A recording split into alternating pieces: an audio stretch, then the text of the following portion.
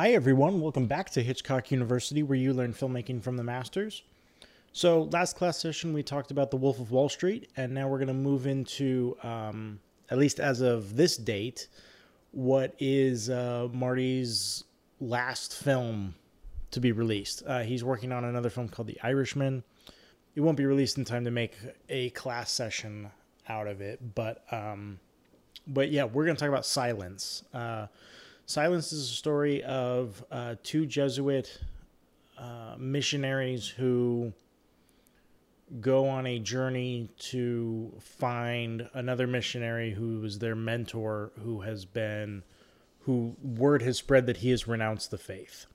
This all takes place in Japan.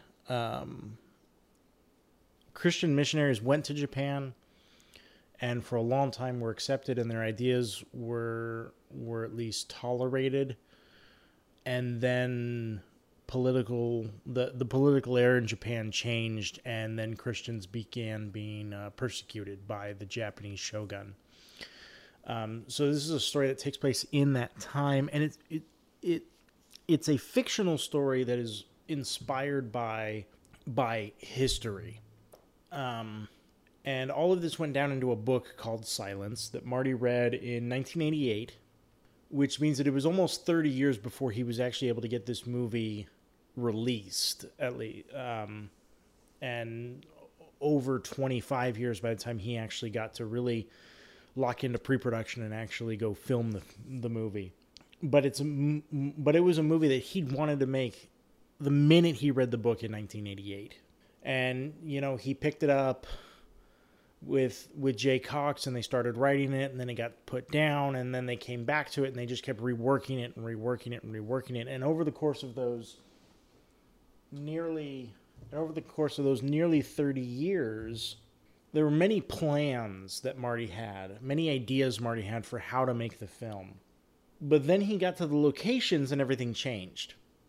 He realized that if they could even get the gear to where they were trying to shoot in, that the landscape said way more than he imagined, and was going to become much more crucial in the storytelling than he ever imagined. And so when they were on the locations, he was constantly gathering new inspiration and would end up moving in a different direction than what he had envisioned for several years. And he says that it was because he had recently worked on two television pilots. He recently worked on Boardwalk Empire and Vinyl. That the training he gathered there helped him to really kind of pare down his shooting and focus in on what was important. And that meant that he ended up focusing more on the environment that they were in and figuring out how to integrate the environment with the characters and with the story and moving forward. One of the other things that changed some of his decision-making process was there's a scene where Andrew Garfield's character, Andrew Garfield plays one of the missionaries. There's several scenes where he's been imprisoned. And so he's basically in this big cage. And because Marty wanted to shoot a lot of those scenes, basically the whole film subjectively, basically from the missionary's subjective point of view, he ends up shooting a lot from inside the cage, which means that there's these bars that really kind of limit and restrict your view, and that really helped Marty kind of focus on what was visually important. Again, something else that he hadn't planned for when he showed up to set. One of the last things that he talks about this in his masterclass. For years, the final shot of the movie was completely planned out. Andrew Garfield is dead and is buried, and his wife comes to visit him. And that last shot was completely planned out. He imagined Garfield laid out in a coffin. But then he was told through research that in the Buddhist tradition, he would be buried in a barrel. And that changed everything. It completely changed this last shot that he'd had in his mind for so long. It changed the blocking. It changed the action of this actress who comes in and plays his wife. He said it even changed the tone on set, and it dictated sound and how to move the camera and all these sorts of things. But he got it. He was able to adjust on the fly.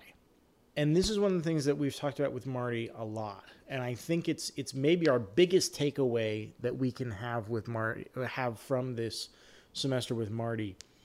And I think it makes it very appropriate to make this the final class session of this semester with Marty. Time and time again, we've learned that Marty stayed flexible. He never got married to anything. That didn't mean he didn't prepare. Marty would prepare vigorously. He was constantly making storyboards or notations in the script with little pictures. Marty prepared constantly. But unlike Alfred Hitchcock, who would have the movie entirely in his head, entirely cut, entirely paced in his head, Marty would prepare, get his understanding of the story, his understanding of what was important in the script to portray visually, and how to portray it. And then once he arrived on set, if things needed to change, he would problem solve his way into figuring out how to do it. Because Marty came up in a different era than Hitchcock. Hitchcock had the luxury of working in the studio system at its peak, when everything a director could possibly want was at his fingertips, because everything could be controlled, because you had the finest craftsmen in the world who were working for you. You had the finest everything. And in that era, everything was shot, almost everything was shot in a soundstage anyway. So everything could be controlled, which was perfect for Hitchcock because he'd already seen the movie in his head. Marty came up in an era that was very different.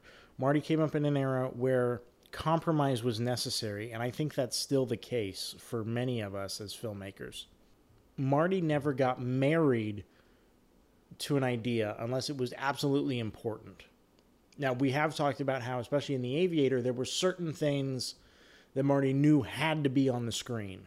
So then it becomes a matter of picking your battles. But at the same time, Marty was able to lean into other opportunities that didn't necessarily come out through his prep. If the landscape was special, Marty would figure out a way to utilize the landscape. Especially in his earliest days, if there wasn't enough space on the set to accomplish the move that he wanted, he'd figure out a different way to do it. Or if he was running out of time, figure out a way to bring two shots in his storyboard together into one shot. Whatever it was. There's real power in not totally getting married to every single thing you do, and understanding that some things you need to lean into new opportunities on set. Not everything that comes your way as a filmmaker is an obstacle that creates a compromise. Some things that come your way as a filmmaker are actually new opportunities that you just didn't foresee. And so as the filmmaker, it's important for us to parse through, what do we absolutely have to have? What do we need to compromise on? And what's a new opportunity for us to lean into, whether that's a performance, whether that's a location, whether that's a historical piece of research that comes up that changes the circumstance. But in what ways can we lean into new discoveries, sometimes on the set, that can open us up for an even, in some ways, perhaps an even better way to tell the story visually. So yeah, that's a pretty short episode, but I do feel that pretty well wraps up maybe one of our biggest lessons from Scorsese. And so yeah, that's it for our semester. Short day in class, ladies and gentlemen. We will be back January 7th with Pulp Fiction. No, excuse me. What am I talking about?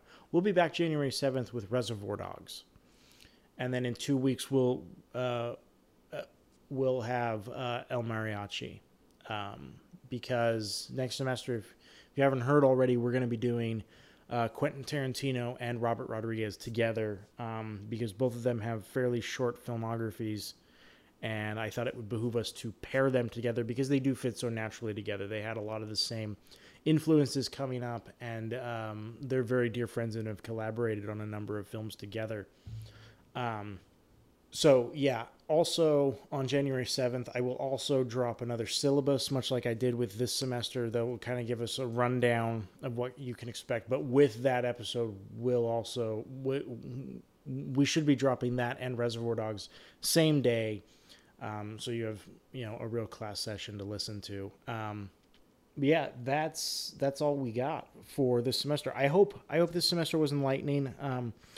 I personally was a little frustrated at times because Marty didn't talk about the medium of film in the same way that Hitch did, but at the same time, I do feel that there were valuable lessons that Marty was able to provide us, and we were able to dig up some good nuggets along the way. So much shorter class session this week. As I said, we'll be back January 7th.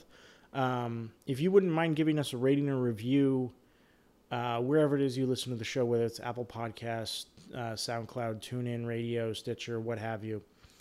And then, of course, if you have any questions about this class session or any others or any of the upcoming ones, please feel free to reach out to the podcast. You can email us. Our address is hitchcockuniversity@gmail.com. We also have a Twitter handle, we also have a Twitter account, Hitch_U, that you can follow, and we have a Facebook page, Hitchcock University. Thank you again for listening to this class session and this entire semester of Hitchcock University. I've been Taylor Bickel, and this has been our second semester of Hitchcock University, where you learn filmmaking from the masters. Thank you very much.